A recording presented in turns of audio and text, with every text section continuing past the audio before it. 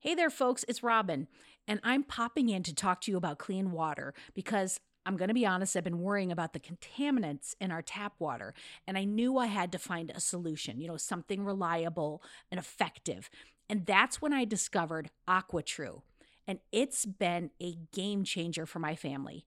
AquaTrue's purifiers, they're basically like superheroes for your water, using a 4-stage reverse osmosis process to tackle even the toughest contaminants. With PFAS, those pesky forever chemicals making their way into nearly half of US tap water, it is a relief to know that AquaTrue is certified to just kick them to the curb. Plus, their range of purifiers fits every home, from countertop setups to under sink options.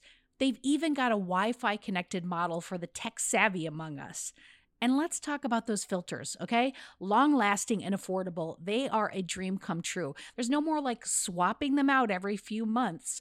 AquaTrue's filters go the distance and last up to 2 years. Since switching to AquaTrue, I have noticed a huge difference. The water tastes cleaner, it's fresher, and the best part, I no longer have to worry about what's lurking in my tap water. Even my kids are drinking more water because of the ease of the countertop setup. AquaTrue comes with a 30-day money-back guarantee and even makes a great gift. Today, our listeners are going to receive 20% off any AquaTrue purifier. Just go to aquatrue.com, that's AQUATRU.com, and you're going to enter the code HEADSPACE at checkout. That's 20% off any AquaTrue water purifier when you go to aquatrue.com and use promo code HEADSPACE. Go get it. Shopify's already taken the cash register online, helping millions sell billions around the world. But did you know that Shopify can do the same thing at your retail store? Give your point of sale system a serious upgrade with Shopify. Shopify POS is your command center for your retail store. From accepting payments to managing inventory, Shopify has everything that you need to sell in person. And with Shopify, you get a powerhouse selling partner that's going to effortlessly unite your in-person and online sales into just one source of truth. You're going to be able to track every sale across your business in one place and know exactly what's in stock.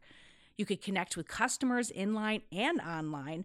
And Shopify, it's going to help you drive store traffic with plug-and-play tools built for marketing campaigns.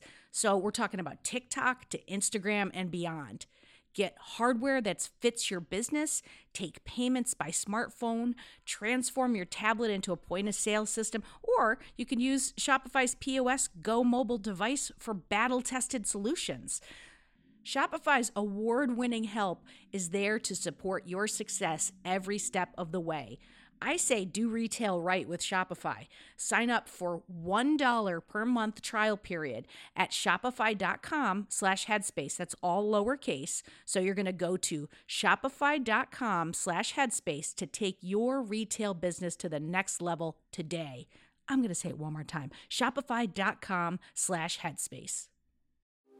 Hi everyone, it's Kesonga. As you know, this week is hosted by the incredible sleep expert, Dr. Eric Prather.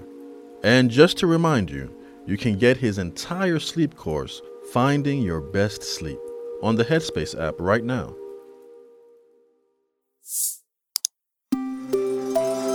Headspace Studios.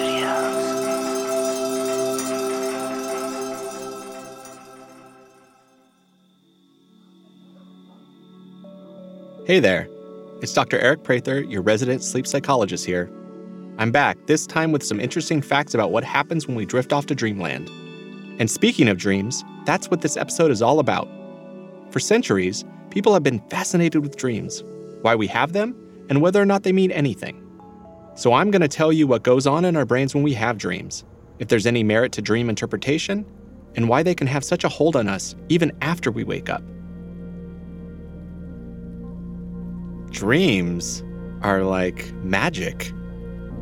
You close your eyes and you're transported. Some of it is relevant to your life, some of it is not at all. And I think because humans want to try to understand their world and their existence, that brings up what are these dreams? Like, I've had the same types of dreams that lots of people had, like you're finishing college and, it's the day of the test and it's a class that you haven't been attending the whole time and you just found out that there's an exam and you need to pass it to graduate. I mean, it's such a strange experience. And then I go and talk to my friends and family and colleagues and they're like, yeah, was it math? And I was like, no, it was Latin, but that doesn't matter.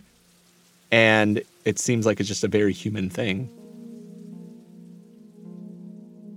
Sigmund Freud made an important contribution with respect to dreams in his 1899 seminal work, Interpretation of Dreams, and he recognized that dreams were situated in the brain.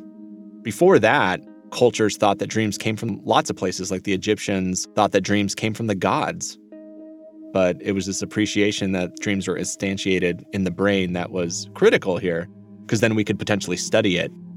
However, the interpretation of dreams is a bit more challenging, largely because there's lots of varieties of it, and there's probably general principles. Certainly trauma comes up a lot in dreams, and that might be a reflection of daily experience or emotional concerns or content that's relevant to general people, but trying to interpret the meaning of those dreams is a lot more challenging and in a lot of ways is unprovable from a scientific perspective. And so it's been a really tough nut to crack making headway in what exactly dreams mean. Sleep has several stages that we go through, and one of these is known as rapid eye movement sleep. And this is associated with the experience of dreaming. If you have someone sleep and while they're in REM sleep, you look at what lights up in their brain using functional magnetic resonance imaging, or fMRI, we see clear systems within the brain that are active. So one is the hippocampus, which is a key area in the brain relevant to kind of memory consolidation and processing.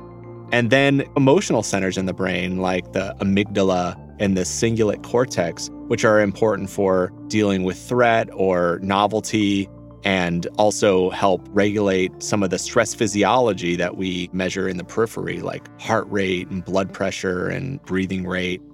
The highest proportion of REM sleep happens in the second half of the night. So when people kind of wake up and remember a dream, they are typically coming out of REM sleep.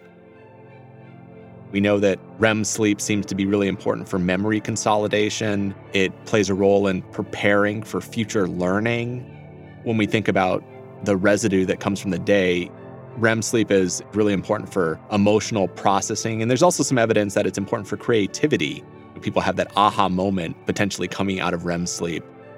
We do think that these things are all relevant and important and may be the clear functions for REM sleep and dreaming. But, again, this is really still an area of active scientific inquiry, and I think there's still a lot to learn. Nightmares tend to be more high arousal dreams with a negative content. They are usually associated with increase in heart rate and breathing rate, similar with dreaming, but maybe even more so, maybe sweating. It's usually the content that is distressing, and for many people can kind of linger for some time.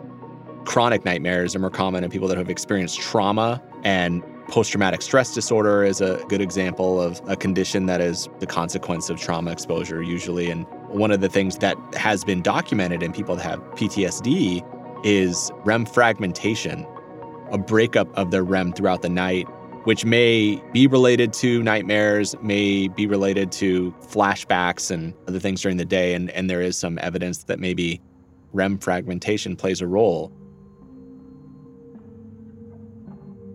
People that do have chronic nightmares, there are different treatments to address these things. Something we do behaviorally in our clinic is something called image rehearsal therapy, or IRT. It seems to work best if people have the same consistent nightmare. We kind of walk through the very specific nightmare, we pair it with something like progressive muscle relaxation, and then we do rehearsal of changing the outcome, changing the nightmare, and then rehearsing it over and over nightly. It basically builds up this muscle memory so that when people do drop into this consistent nightmare, they are able to take better control of it and actually change the outcome and reduce the distress of that nightmare.